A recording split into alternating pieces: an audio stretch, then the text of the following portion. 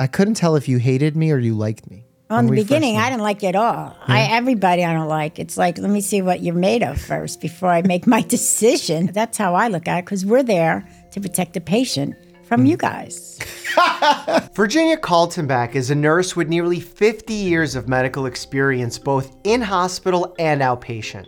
Over the last year, she began to have debilitating back pain that limited her ability to deliver the stellar care she was known for the last half century. You may have seen Ginny in my day in the life videos, given that she also happens to be the nurse that I've worked with for the last decade. So when I found out that she was in pain, not being helped by doctors, and was ready to go for surgery, I knew I had to step in and figure out what was going on. This intimate conversation will cover the decade-long journey while we worked together, the nursing profession, and her horrendous experience dealing with doctors who apparently forgot their oath to help their patients. I hope you're not only able to learn what to do if you're ever in the same situation, but also learn what an amazing human being and nurse Ginny truly is.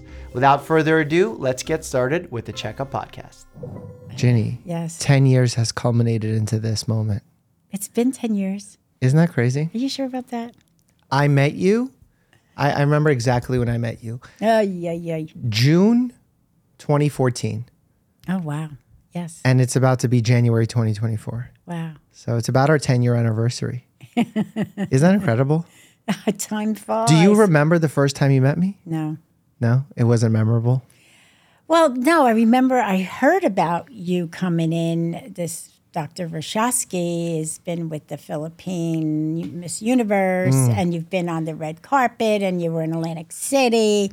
Wait, hold on. Did that happen then yet? No, you're already in the future. Oh, okay. Well, that's okay. So that It was happened even before, Yeah. So, and then Diana is the one that told me, the administrative assistant told me about, hey, have you talked to Mike? And I go, no, because you were mostly with the third year, Grace, in the beginning. And I go, I don't care. See what Grace thinks. And Grace was so shy. She was like worried about being with you. And she's lovely and she's a brainiac. And she came up and she was worried how it was going to be with Mr. Popularity. At Yeah, that that's time. right. Because Dr. Grace Charles Yes. was my senior at the time. Yes. And I she remember. heard that I might be on my phone way too much. And she was worried about working with me. So she sought out your advice. What did you tell her? I told her, don't let him get away with anything. What else could I say? You got to be a doctor. You got to learn here. But you did. And she reported back to me how you were also. Did she say anything good, bad? Yeah, she said, Ginny, he knows his stuff. I go, really? Okay, we'll see how that goes as time goes on. You know, the only argument I ever had in the office with a staff member was with you. Isn't that funny? The only I had to challenge you. Of course. But then you sort of became my work mom. Yeah. I remember the argument because I asked to order an EKG because my patient's potassium levels were high. And you were like, why are you getting an EKG? We're busy. And I'm like, but we need the EKG. And you're like, you don't know anything. You're a resident. I said that? Yeah, you were feisty. Oh, but what did he come in for? Not for that. It wasn't for that. That's why. Exactly. You're like, he That's doesn't have probably chest pain. And I'm like, but I'm not getting a heart attack EKG. I'm getting something else. Yeah. You were really mad at me. I challenged you because it was like, you're in for something else and now you want EKG. What is the reason? And I remember, you know who calmed me down during that moment? No, you were really mad at me? No, I was just like, we were getting into a screaming match. No, I don't remember that at all, Michael. Yeah, you're like, I'm not getting it. I'm like, well, I'm telling you to get it. Well, I'm glad you didn't tell this in front of Joe. Joe is the one who calmed me down. Dr. Joe Tribuna is our residency director. He heard our argument. He walks over and he goes, Michael, shh. It's okay. It's just Ginny. It's okay. And I'm like, but I need the EKG. He goes, it's okay. It's just Ginny. That's fair. But you got your darn EKG. I got the EKG and the EKG was normal. So everything worked out. Hey, so, Bear. Duh. I was right. Look at Bear coming and say hi to you. Yeah. Hi, Bear. Bye, Bear. I can't believe this is your first time meeting Bear.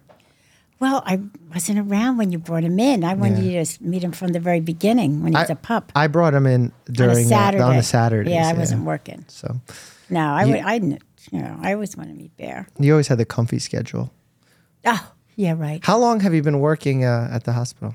I've been with Overlook Hospital for 38 years, I think. Now. 38 years. Yes. Ginny, that's longer than I've been alive. I know. That's longer than both. No, it's not longer than both. It's a very long time. It's a lifetime. Plus, before that, I worked somewhere else. I was in Rhode Island, Colorado. So how many years have you been a nurse practicing? like 46, 47 years. 47 years. Yes. So you have wisdom to share. Wisdom? Yeah. Yeah, right. What's your biggest takeaway from being a nurse for almost half a century? I'm tired. Destroyed my back, and I'm tired. I love my patients. I gave them all I got, every one of them, on the floors. I worked so many years on the floors, and then I came to family practice in 1989. When I was born. Oh, isn't that interesting? Yeah. What made you want to switch off the floors to primary care, to a clinic setting? I was getting very tired. It was very tiring. It was hard. I've been doing it for like maybe 10 years before I got there. Maybe not even, around there. And then a friend of mine worked there, and she goes, "Oh, Jen, you'll love family practice. You'll love the residents." I didn't even know about family practice at the hospital. But I did run into Dr. Susie Kay, one of our docs, and Dr. Tersh Murdoch. And I go, "Oh, they're family practice." So I go, "Let's see how that goes." So I've been there ever since. What made you stay there for so long? Like most people move on. You even in the past had multiple places that you worked. I know. I found that was kind of weird too. But I think I just loved the residents coming and going. You get to meet people every new year. You got a new crop of residents. I just love the attendings that I worked with. And it was a really family home-orientated practice, I believe, and kept me there. I fell in love, got married, had a baby, got divorced. Many of those doctors went to my wedding, many of the attendings.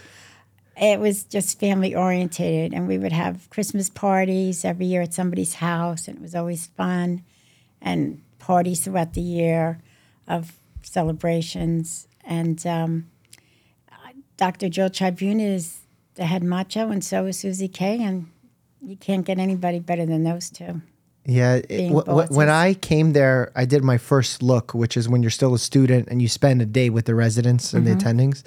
I was like, wow, this place on paper sounds like a family, but then in person, they also act like their family. Yeah. It was such a supportive environment that I've never seen. And I bounced around from hospital to hospital during my rotations, but Overlook was really an example of what it's like to lead with a family value in a field where family values weren't valuable. I get it, because I've taken care of babies that are now, I'm taking care of their kids. So it's a family-orientated practice. I do miss my patients, and I just get the biggest kick out of my original patients' kids coming in. Yeah, that's incredible. Do you have a patient that sticks out in your mind throughout your years of not just one, practice? quite a few. Who? Like, you don't have to say their names, but... One girl was there when I first started, and she had a couple babies, and the girls have grown up, and they have babies. And one of the daughters always said to me, "I only want Ginny to give the shots to my babies," because she gave me my shots, and she just thought, I don't know what, but I just adored. I would go in, even though I wasn't running that doctor who had her kids, they would come and get me to give the shots.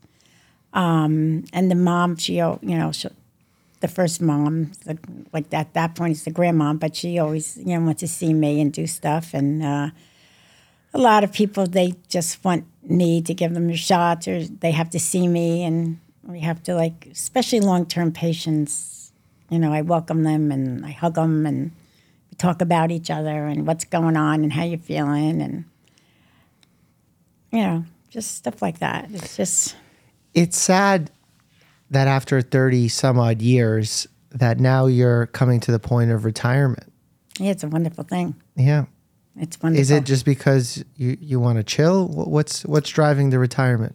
Because you're the glue that holds the office together. Oh, Michael, that's so nice. No, it's. I'm saying it genuinely. When I walk in and I walk through the hallways, the first person I want to say hi to is you. I know. You always did do that. You always said hi to me. Because he had to say hi to me. He has to pass me. We have an office on Main Street, and here goes Michael strutting down the hallway, and he always says something.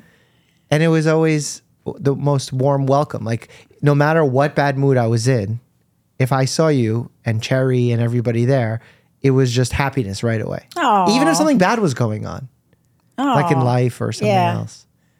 Yeah, that's rare. Yeah. That you want to come to work to see your colleagues. Most people are like, I don't want to go to work. Oh, I always loved that job. I cannot, that was my blood, sweat, and tears. I mean, I would always go beyond and above. That was just me also. And I never wanted to make the patient wait or for any extra length or anything. I wanted them to be happy, and I made them, I think in my own way, I made them feel comfortable and fun. We have fun. But you didn't just do that for patients. You did that to residents. You did that to the CMAs who worked with you. Oh, I love my CMAs. I love them. You did it to residents that needed help, whether it was mental or even you financially helped out some residents. Like, that's unheard of. Yeah, really? Yeah. Well. How many nurses do you think are going around helping residents? I don't know. It's rare, Ginny. I'm telling you because I work in the hospitals. It just doesn't happen. That relationship doesn't happen. What drove you to be a nurse in the first place? Oh, Michael, now we're going back. I don't know. I think I was in high school and I was volunteering as volunteer red candy striper. Candy striper? Yeah. Back in the day, the people who volunteered, especially young girls, were called candy stripers. What? And what in does high that mean? school, what did it mean? I don't know. I don't know who invented that, but I was like sounds weird. It was a candy striper. You had this uniform. I would go after work to this one hospital in the little, not in Union, but in Elizabeth, the town of Elizabeth. It was Elizabeth General. And we would go take the bus there. And then that was my kind of first exposure.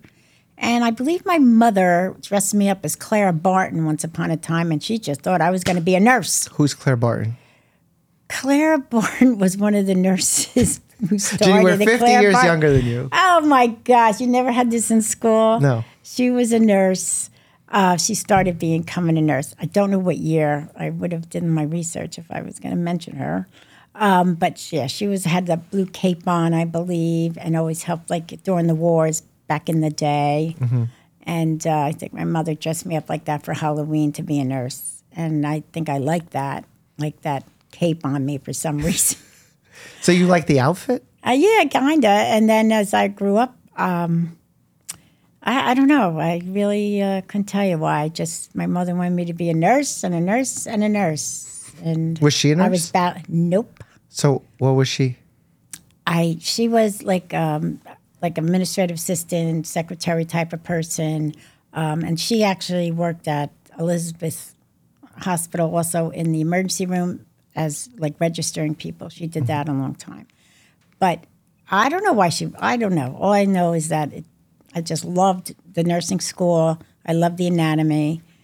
And when you walk into the room and you see the patient and you make them smile and make them feel better, I think I like that reward. I mean, I know I did my job and did whatever that had to be done. I worked on peds. I worked on pediatric kids with cancer, a few years of that. That was heart-wrenching. Is that harder than regular pediatrics? Well, it was a mix. They were on the floors on peds. It was, you feel for the babies and the parents. I mean, the peds really got to you after a while because I did go through a few baby funerals. Yeah. When that happened, stuff happens. But yeah, and then those were a great group of women too that I worked with. Everything for the patient. Was the route to go.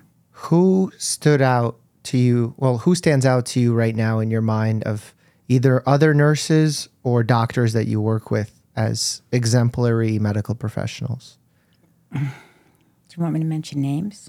Well, just sure. You could give my first name. Well, Dr. Alfred Murdoch. He was one of the finest gentlemen I've ever met and is a wonderful doctor and caring and hands-on doc. And he didn't like the computer world either, same as me. I didn't like the computer world. He would be, he would get so frustrated with it. And of course, Joe Tribuna and Dr. Tom Holland, all these attendings that I worked with. And What made them special? they cared. Dr. Murdoch was caring for anybody, and he would go the extra mile for anybody. If something was bugging him, he would figure it out and get whatever it took to get this patient well and go somewhere. And he was just a given doctor. And I believe he was born to be a doctor. His father was a doctor at Overlook and back in the day. And then what happened to him? He passed away about 2012. While he was still working in our residency? Yes. How did that happen? He got sick over the weekend. It was a weekend. He was vomiting. And he said to his wife, something else is going on. I feel weak on the one side. And they called a squad. And he was having a stroke. And they helped him, and they did all the stuff that needed to be done. And then he transferred him to a rehab. And here's my Dr. Murdoch with a hospital gown on, and I couldn't stand it because he was always very dressed to the nine. He liked his suits. He liked all that. We would always bust his chops about that. But here he is with a robe. I go, and I always said, they can't do better than this gown for you, for my Dr. Murdoch. So, and then eventually he did pass, which broke everybody's heart. The whole hospital was the saddest, very sad. Even attendings came up to me with tears in their eyes when they heard about Dr. Murdoch passing. Yeah, it was very emotional then. Our whole office was the whole feeling of it was just so sad and grief. And yeah, that was a big part. And then I was his nurse. I was part of his nurse. I just adored him for, as long as I'd known him. I actually started my residency just after that. What year was that happened? 12. 12, yeah, and I came in at 14. That's right. So I came in kind of on the heels of that, and everybody would talk about him so fondly and his memory. Yeah. There's plaques and memories Right. of him. And I never got a chance to meet him. You would have loved him. He would have got a big kick out of you. He would have really gotten a big kick out of you. Why do you say that?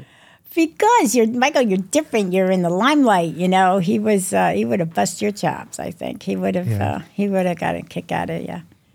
Do you think that he had an influence of Dr. Tribuna, and that's how? Well, they were around the same. Family practice doctors. I think they're very unique. They need to know the patient totally, and they get to know the patient. And Joe was always like that, also. I mean, Tersh was before him. Dr. Murdoch was before him. But Joe did meet him at Tribuna. And then Joe got to be a doctor in our Chatham office, and then the associate director, and then now the director. So, they're very similar, of the same molds, Yeah. I remember rounding with Dr. Tribuna first few times, and we would go see patients in their rooms, and I'm busy thinking about their blood tests or the specialists they need to see. And he's more focused on, let me open your yogurt and feed you. That sounds like Joe, because, yes, Joe would go, and so would Tersh. They would work on that stuff and worry about the other stuff later, just make them feel uncomfortable, the patient. Yeah. Yeah, that was their primary goal. It seemed doctors would be trying to get out earlier out of the office or out of the hospital, and they would try and stay later, not because they wanted to stay later, but until everything was taken care of. Yeah, they would be there late all the time. I don't even know when Tersh would leave sometimes, because he's always doing something. Yeah. And I know his wife was waiting for him at home for dinner, but he'd get home 7, 8. That's pretty typical of the office. Yeah, we're family practice. They call it Overlook Family Medicine now, but it is family. Yeah. And they put out good doctors that still care. Yeah, that's rare in society these days. I remember when we first started, I was like, I couldn't tell if you hated me or you liked me. In the beginning, I didn't like you at all. Yeah. Everybody I don't like. It's like, let me see what you're made of first before I make my decision. Of course, I was nice and polite, but no, let's see, how this goes. That's how I look at it, because we're there to protect the patient from you guys. You know what's funny? That's so true. It is so true. Like nurses prevent doctors from being bad. Well, you have to be with them and cover them. And one thing with Dr. Murdoch and the other 10, some of them want the nurse in there.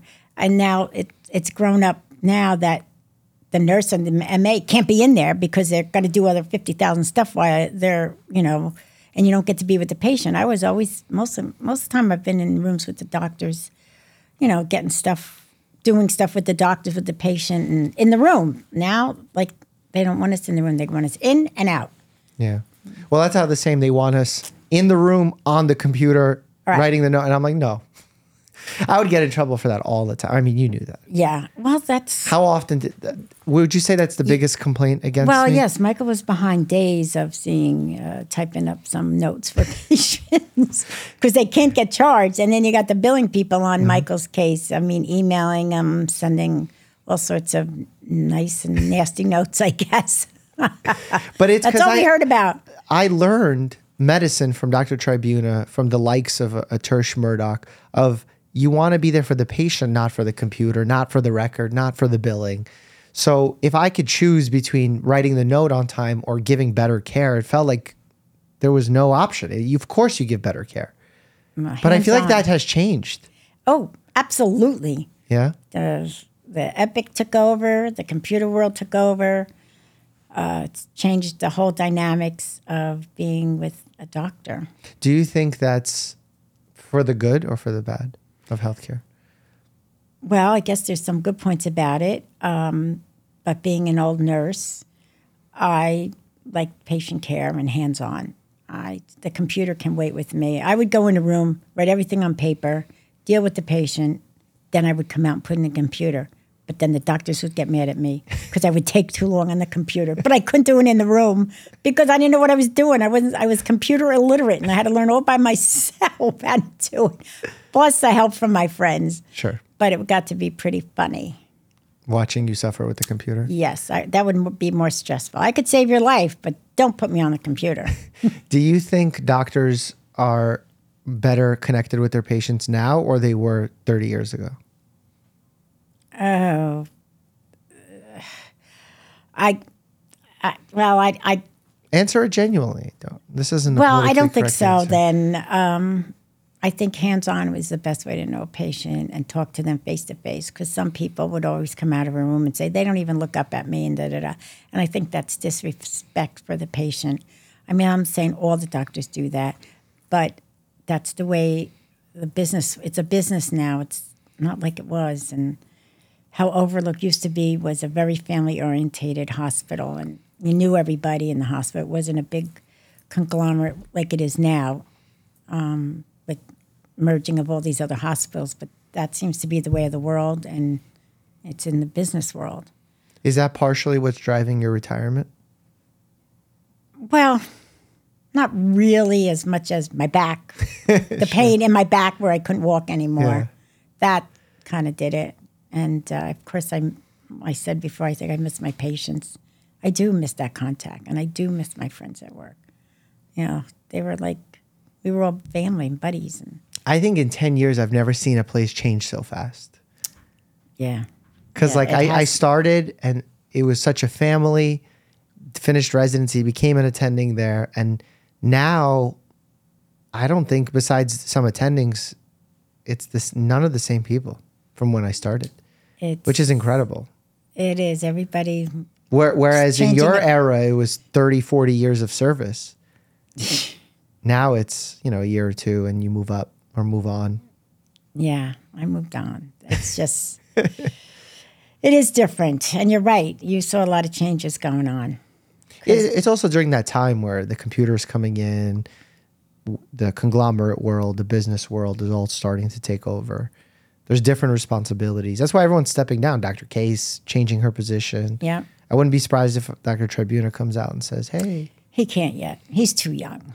Well, he's young, but I wouldn't see too far in the future of him saying, yeah, I'm going to start winding down. I don't know. He's got grandkids now, so Exactly. He's a He wants to granddad. have fun, and he wants to still be a doctor. Do you have any memories of us working together that stand out in your mind? You and me? Mm-hmm. Putting patients in with you. I don't know. We always had fun. I mean, Isn't that weird to say? We're in a place where people are sick and we had fun. we did always have fun. Isn't that weird? Like, it's weird, right? We had a good time. Yeah, we did have a good time. I mean, Mike, you would get mad a little bit, but nothing bad. I mean, we were probably running behind or something, and his patient isn't in the room, but that goes with everybody. Yeah. You gotta. We can only do. I keep telling them I multitask too much, and you can only do one thing at a time. I mean, you multitask. That was my job, multitasking. Putting the patients in when necessary. Playing at the desk, being triaged, doing refills, answering phone calls from everybody, and also the information desk for everybody who would walk by. I was like the main street. The main street. You were the hub. The hub, yeah. Did you find it shocking that Atlantic hired me after residency? Yeah, kinda. Why? Because you're a famous man, and I guess they like that part maybe, but I was surprised, but it was good. It's a good thing because you had a nice array of patients that liked you for OMT, and you would help them, and more people. I recommended you too. They absolutely adored what you did to them and helped them. And one thing you did help is a lot of younger people. Mike, they could talk to you, the younger generation in their 20s, and they had problems. I know these kids have more problems today than ever, I feel. And you did help them because they felt comfortable relating to you and talking to you about their problems and how you would help them. You've helped quite a few patients of mine that needed help from a doctor like you, a young man that knows, is intelligent and could say, and they can relate to you. It was weird because when I did social media initially and I became an attending, it felt like more people online had no idea that I was practicing as a doctor. Like that world never was shown. So they always thought I just did videos online and I wasn't practicing, but we would be working together so often that I think your view of me is drastically different than everyone else's view. Oh, absolutely. How do you think it's different? Because I know the real you. I don't know this other on YouTube. Oh, Michael. I didn't care about Michael being the YouTube guy. I cared about Michael at the desk working with me and dealing with patients. Yeah. And that's the way I knew Michael. Yeah, I think the fact that you probably don't even remember this, but when I came in to the residency in 2014, I didn't have a big social media following. I was just a resident. Right. So I worked with you for a year in my intern year before the popularity started. I think had the popularity started before that and I came in already YouTube popular, I think you would have judged me differently. Well, I wasn't into YouTube. I'm not into all that social stuff. Well, yeah, so I didn't but know you would judge much about it. Well, I would definitely not let it weigh my opinion of you as far as a doctor, because you have to be a doctor, and I have to see how you are with patients and all that stuff. And obviously, you passed my test.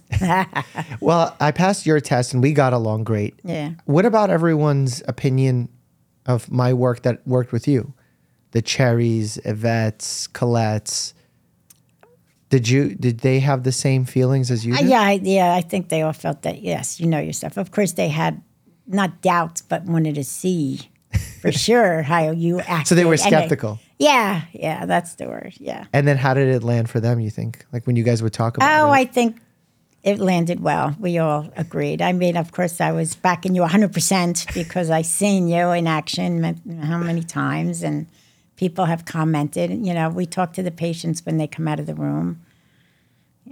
I never heard anything negative like right now, but it was always good. And people respect you, and you go in there, you're friendly, you talk to them, and you make them feel comfortable. Yeah, it's important. Yes, you make take the ease off of them.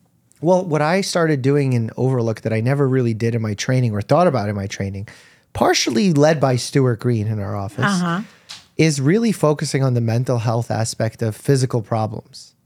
And I felt like patients really either respected that Or some were very anti that. Someone even filed a complaint at one time. I did a YouTube video on it where they were like, why is he talking to me about my mental health when I'm saying my back hurts? But I think it's important. But I believe it's important also because a lot of the physical has a lot to do with the mental status. For sure. And that kind of drives me to the point of my graduation. You remember you gave my speech? I did give his speech. That's right. Because each resident would get someone to present either their graduation speech or an award to them. Yeah. And do you remember what you did? Yeah, I vaguely remember.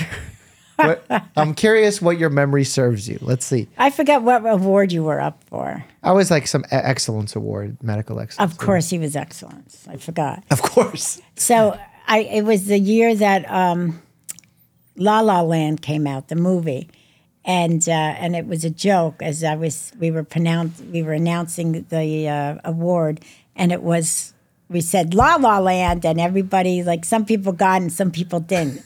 And then it actually wasn't, I put you in saying something, God, I forget the wording I use, but it was my tall white, right now I need a tall white Russian. And Michael totally missed it, and he didn't get up right away. And I'm looking at Michael in the distance. I thought you were talking about alcohol. Well, I think you were a nice tall white Russian. That's fair. That's fair. Yeah. And I think it was a joke because I do like white Russians as an alcoholic drink. It was funny. That part was funny. Yeah, that was a good graduation. Yeah, it was fun. I remember you always telling me stories of what it was like to be a nurse back in the day and how different it is, that you would flirt with some of the doctors. Is any of the Grey's Anatomy stuff true? Because like now I look at a Grey's Anatomy episode and I'm like, this is so not true. There's no flirting going on here. No one's hooking up. But you're saying back in the day it happened all the time. Well, yeah, there was lots of stories going around that hospital when it was a small hospital. Yeah. I mean, tell us some of the stories. Oh, I don't know everybody's story. Well, you don't have to say everybody's stories. There were times, night hours, evening to the night, and things were happening that you didn't know about. You had a boiler room. I remember your boiler room stories, Ginny. Oh, no. But it was different than it is now. Yes, it is very different. I felt like people had connections back then. Yes, we knew like a lot of people. The Overlook was small. It was I'm not saying it was a small hospital. It was a tight-knit people working 3 to 11. I floated in the beginning. I knew all the people on the floors. It was fun. You knew, the dietary people. You knew the environmental people, the engineering department, all that stuff. But now, it's different, and everybody's busy and running here and there. Yeah, well, we're always busy. That creates a not so romantic environment these days. Yeah, but a lot of people have lodged up with other people from the hospital. What?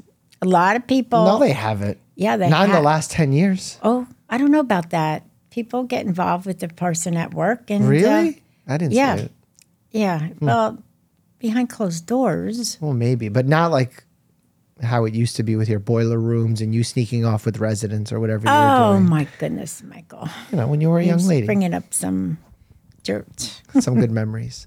But the real reason, not the real reason, we have so much history, and obviously the YouTube channel is aware of you probably from my first day in the life video, because part of my YouTube channel, people were like, do you even work as a doctor? I'm like, I should do a day in the life video. That's right. And I actually got in trouble for doing the day in the life video because it was like, you didn't clear it with the hospital and you didn't do anything. That's right. Yeah, I remember that. And you were the opening of that video. You're kidding. Yeah. And you said you got some messages for being in that video. Oh. Did your friends message you? I remember you were saying something Is about that the one that I was yelling at you and you were telling me? No, you were like, sit here, and I sat on a garbage can, and you were like, there's a lot of good-looking men walking around in scrubs. And that, what else did you say? That you had really sad stories from patients who were, at the end of their lives, and they shared some words of wisdom with you. Yes, Michael. So that was a long time ago. Yeah. Do you remember that video? No, but it's a long time ago. I remember the video where you were trying to film me, and I'm working at lunch. And I had no idea he was filming me. And I'm yelling at him because he was doing everything like a little boy would do. I'm yelling at him, Michael, go away, go away. And he filmed it without my knowledge until the next day. And then you're like, my friends are messaging me saying that I'm on some social media platform. And there goes Michael walking by me at first thing in the morning. He goes, Jen, we have 10,000. And I go, what? What's 10,000? He goes, 10,000 hits, Jen. I go, what? And then he came around to the side of where I was sitting and he showed me all this stuff and I was mortified. And then people from, I haven't talked to in a while, kept saying, oh my gosh, Jen, is that you? Texting me all this stuff. You have a lot of fans on the channel. That's pretty funny. It's true. That's very funny. And then recently you took a medical leave of absence because you said your back was hurting you a lot. Without divulging too much of what's going on now, what led to the medical leave of absence? What were your symptoms then? Just strictly speaking in the past. Well, I had extra weight on me and my back was really hurting. I did have a dress before months before and I was living on Tylenol or ibuprofen. And I thought it was, nothing major. But by January, it really bothered me a whole lot. And getting up, running around the floors, walking, it was hurting. Walking out to the car at the end of the day, because you never left on time, it was just like really aggravating. Then I did go to a doctor then, had x-rays done. And then by May, I just said, I can't do this anymore. It was too much pain. I had epidurals that did not work. I went to several doctors. They said I wasn't a candidate for surgery because my MRI and the CAT scan wasn't as bad as what it could be, I guess. But I was still in pain. It was low back pain. And you also had ablations, right? Yes, I had ablations after the epidurals didn't work, which I had more needles in my back than a siphon. I don't know. It was just one thing after another. Mm-hmm. And nothing really took care of the pain. And you were out from the office for a long time at that point. I remember it was September and you were still out. Yes, nothing was better. Nothing was improving. Literally nothing was improving. Your back was, and you were losing weight at the time, but still the pain wasn't improving. Yeah, that's another farce thing with the back pain because I lost weight and it didn't help the back pain a bit. So I don't know, people out there. Yeah, it was really it didn't improve the pain, I must say. You mentioned you saw multiple doctors for the back pain. Yes. And almost none of them examined you. But were some of those visits bad? Well, being a nurse and expecting more, I got less from a very competent doctor who I chose to go to. And he was very matter of fact, as he's looking at my x-ray and everything, he's talking to the x-ray, not actually to me. I was sitting next, on the opposite side of him, but he wasn't very kind and saying, and as he got up, he was just said, you're not a candidate for surgery. And I was like what? Where I thought I would be a candidate for surgery because of the pain. But when he was reading the MRI, the CAT scan, it wasn't as bad as what I felt. But I also was dealing with pain. So to me, right then and there, surgery would have been my answer and I'd be pain-free. But just how he just dismissed it was the problem. How did he dismiss it? What was his action? Just walked out of the room. Just said, you're not a candidate for surgery. Got up and left. Never asked my question. Never said anything. Never cared about your pain. Nothing. Never said, right. Never examined you. Right. And he said, you got to go see someone else at that point, which I had to get up to go to the counter where the nurse was, and she would describe what I was going to do next. So I was like, what? At that point, I just said, oh my gosh. Were you disappointed that after all these years of service to the healthcare field treated you like that? Well, I was disappointed that he wasn't going to help me, and I wouldn't say the whole healthcare, because at that time I thought they were doing the right thing. It made sense. Imagine you're as a nurse, you're getting that level of care. What would they do to a person who's not medically trained? I don't know. I mean, I asked questions and it just wasn't getting answered. And especially at that one doctor, he was a very intimidating, but he wasn't giving me any answers. But it's not even that he didn't have answers to give you. He just wasn't interested in having the conversation. Right. Seems. I think he felt it was a waste of time for me to come to see him. And I know he was a busy man. But that's rude to make you feel that way. I know, but that's kind of how I felt. And then walking out of of course, nothing's close where you park. I mean, and everything, I was like in tears by the time I got to the car because it was hurting me. I got no results. And he wants me to go to somewhere else. My thing was I wanted an immediate answer. Yeah. Let's book the surgery. I'm ready. And then we went to a dinner because I haven't seen you for a long time. Right. With Dr. Tribuna and his wife. Right. And you told me how much pain you were in, that you could barely get around. Yeah. You were saying, like, I couldn't walk. I couldn't walk long. And then you showed me your MRI. I looked at your MRI. I wasn't too impressed or excited. Which made me mad. Because something has to happen here. Why am I in this pain and nothing? And you were not impressed. He goes, he wasn't impressed. I had a CAT scan done. I had an MRI done. Yeah, I looked at all. X-rays done. The hips done. Nothing exciting. Nothing exciting. But I'm in pain and I couldn't walk and I wasn't going back to work. And I remember in early October, you had scheduled an appointment for a spinal surgery of a spinal cord stimulator to be put in. And that's when I got really bad. Yes, I was like, you did. Yeah, you did. I was like, Ginny, you have to see me before you go for that. Yeah. And you were reluctant. Why were you reluctant to see me? Well, like you said, all these patients say great things. You trust me with that stuff, but then you were reluctant to see me. Why?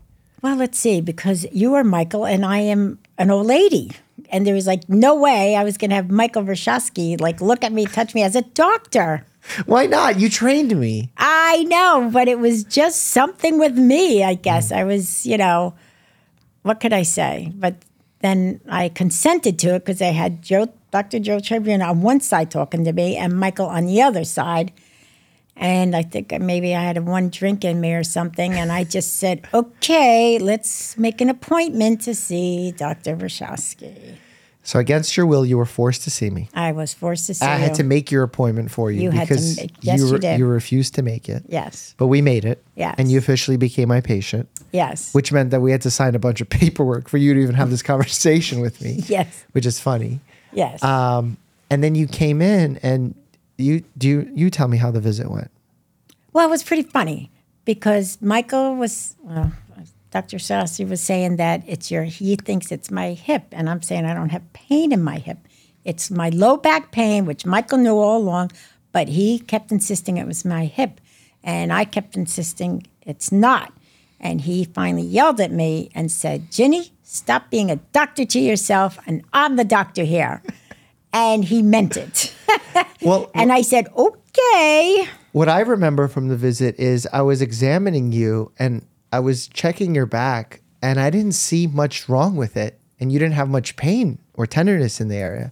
And then I would examine your hip and you'd be screaming. I was in pain. You were screaming. I was saying, Michael, stop it. And then I would press and you would scream. Yeah. And I would say, but Ginny, I'm pressing on your hip. And it's like, which I don't know. I was baffled because I still didn't get it. And then, you were arguing almost with me. Yes. You were in disbelief. Yes, I was arguing with you. Why? Yep. Because you just thought it was your back and you've been told it's your back so many times. Well, let's see. Everybody did everything for my back and then nothing worked. And then it was still my back because that's where the pain was. But my hip, and Michael was the only one that actually touched and physically touched my back and my hips. I went to many doctors, and they only looked at the x-rays and the MRIs, and they all said I was not a candidate for surgery, but I still had back pain. So I went to very nice doctors, and they didn't do much for me. And Ginny, are you saying you went to see pain medicine doctors? Yes. Spinal surgeons? Yep, orthopedic doctors? Yep. Your family medicine doctor? Chiropractors? Yes. And none of them examined you like the YouTube doctors? No, none of them examined them. Nobody touched my back except Michael. Ginny, that's terrible. I agree. How do you think I felt when I had to actually go to you and confess that, okay, you're right? I mean, 40 years of service to the healthcare field. People are examining you, trying to give you good health care, but no one's performing a physical exam. This blew my mind. I got so mad. I know. I was furious. Michael, you couldn't believe I couldn't believe it either when he asked me, did anybody touch? And I said, no, nobody touched my hip. And you were scheduled for a spinal cord stimulator with no one examining you. No, but I know. They all took like for granted from the x-rays. Yeah, they said, let's look at the imaging. They're like, your hip is fine on the x-ray. But like, touch the, like perform it, like move the hip. No one did it. What's wrong with our current healthcare system if that's happening? It's the computer. The computer is evil. I think so. I back in the day, and so maybe it depends on how you were taught. True. Being in the residence and and now the surgeons I went to, they all showed me the MRI, seen more pictures of my back and the MRI and the X-rays than I care to, and they couldn't see anything really wrong. And then that one doctor suggested I have this stimulator put in, and without examining your back. Without touching anything. Yes. So we do the exam. I realize it's your hip. At that point, you're probably in debilitating pain probably for 6 months. That's fair to say. May, June, that was July, August, May September. to October. About 6 months. Yeah. Because I remember October 10th was the date of your potential spinal cord stimulator surgery. So it was a week before that I saw you. Yes, you told me right away, do not do it. Yeah, I said cancel that appointment, Cancel please. that, which I did. And you were initially confused. Yeah. Rightfully so. You're like, what do you mean cancel it? Right. You're like, I worked to get this appointment. Right. I want to be pain free. Yeah. So we canceled it. We got you to see someone else to do an injection into your hip. We got you with a physical therapist. Like we had the platelets. We first did the steroid, or did you go for the PRP? No steroids. You did the platelet-rich prolotherapy. Yes, the platelet-rich. Plasma prolotherapy. Yes. So that's where they take your blood, they spin out the platelets, which have healing factors in them. They inject it into the joint. Yes, big needle. A big needle. On both sides. And the goal of it is actually to cause inflammation and potentially heal the area. Right. So all the good stuff in there will come to that area and start healing it. Which I didn't feel much pain at, which I didn't feel much it all healed. Well, yeah, it's not a miracle thing. And in fact, it doesn't work majority of the time. Oh, that's great. But if it works 40% of the time, that's still worth avoiding surgery. Yes. So like it depends, and you have to be realistic about expectations on those things. But when you saw the doctor that I recommended you see for the injections, the doctor agreed that it was a SI joint, the hip joint problem. Right. It in that area. Turned out to be the physical therapist too, what I went to. Mm-hmm. And the physical therapist got you a supportive belt. Right. Started with the exercise, some alternative things with dry needling. Right. Recommendations. And now it's December, so you were in pain for 6 months, couldn't walk, about to get surgery. It's 6 weeks later now. Where are you at now? I'm very good. The pain has ceased. I think, I could actually do housework without stopping in pain.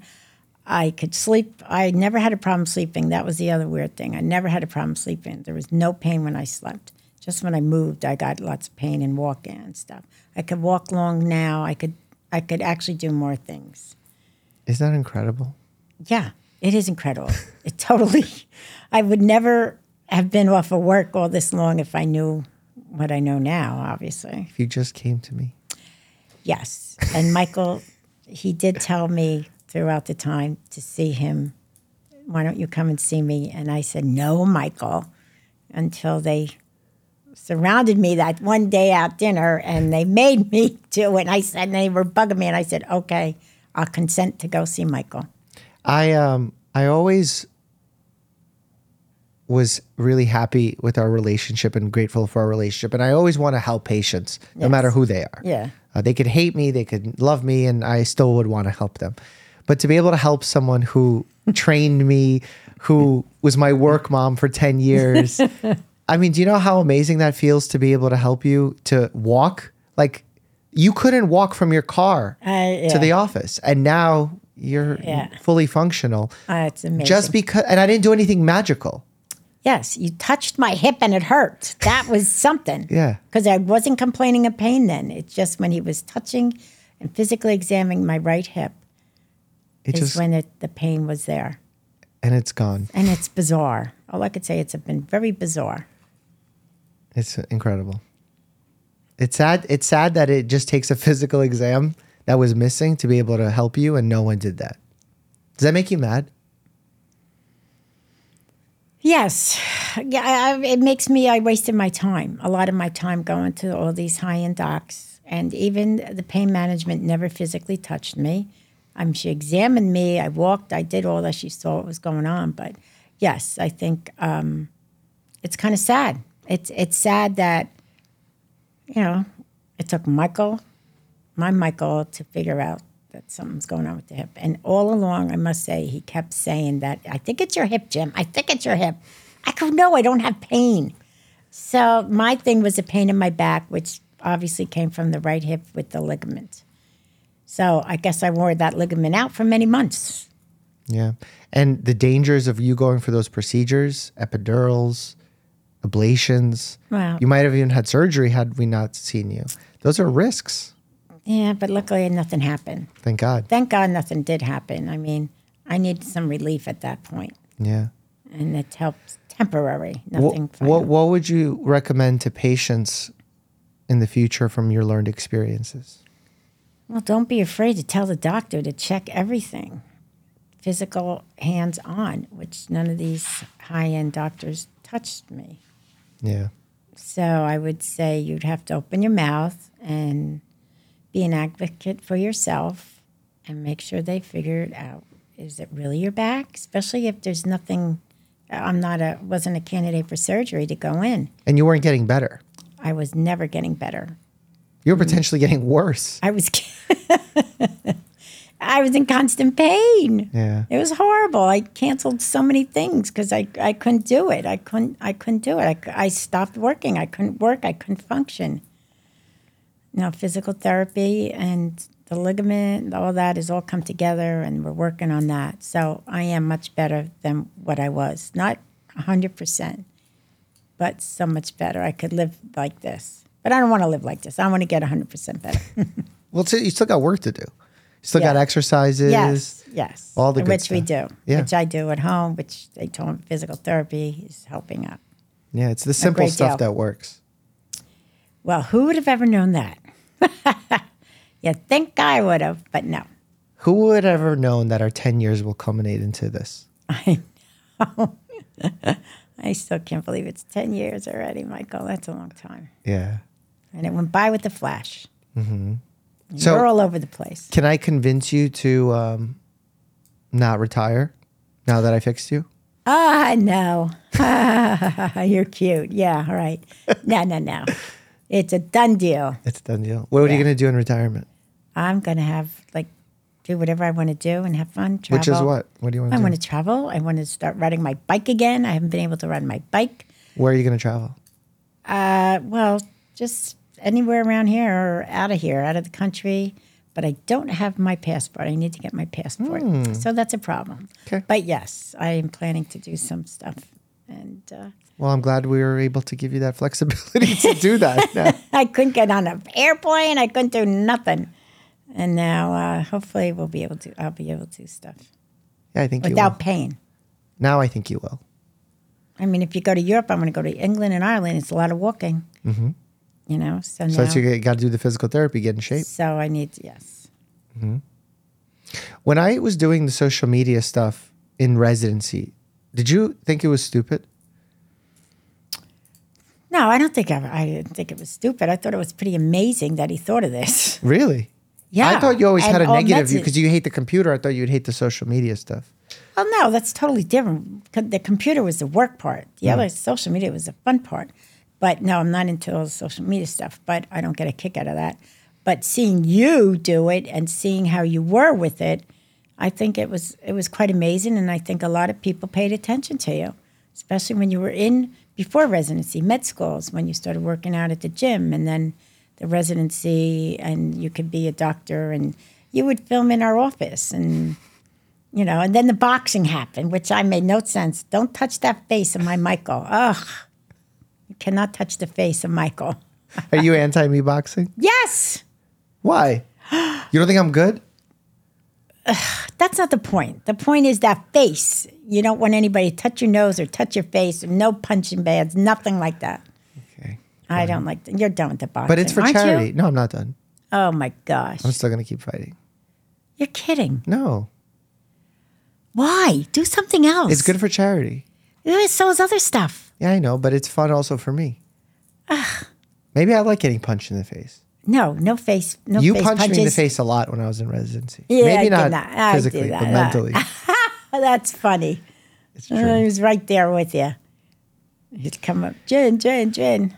What advice do you have for nurses that are either just entering the field or thinking about entering nursing? Good luck. It's a while. It's good luck. It's hard. Is that a bad good luck or good luck? I think it's got to be a good luck because I don't know. I hear the floors are, low staff. You've got to, and a lot of machines going on. A lot of, everything is all computer. So you have to know your machines. And ICU is basically all machines. You have to know all that stuff. I think it's tough. It's tough. I was a nurse for a long time and running and lifting. Now maybe they have other stuff, better equipment, that's for sure, on the floors. Would you advise them against becoming a nurse? No, the pay's good finally. No, they're making good money. Okay. Traveling nurses made a bundle when the COVID happened. And once again, on the other end, some people left nursing because it was just over the top, and they were older nurses. A lot of the older nurses have left. And right now at Overlook, I don't know too many older nurses still there that I know, like compared to what I used to know. So do you think the field of nursing has a bright future ahead for it?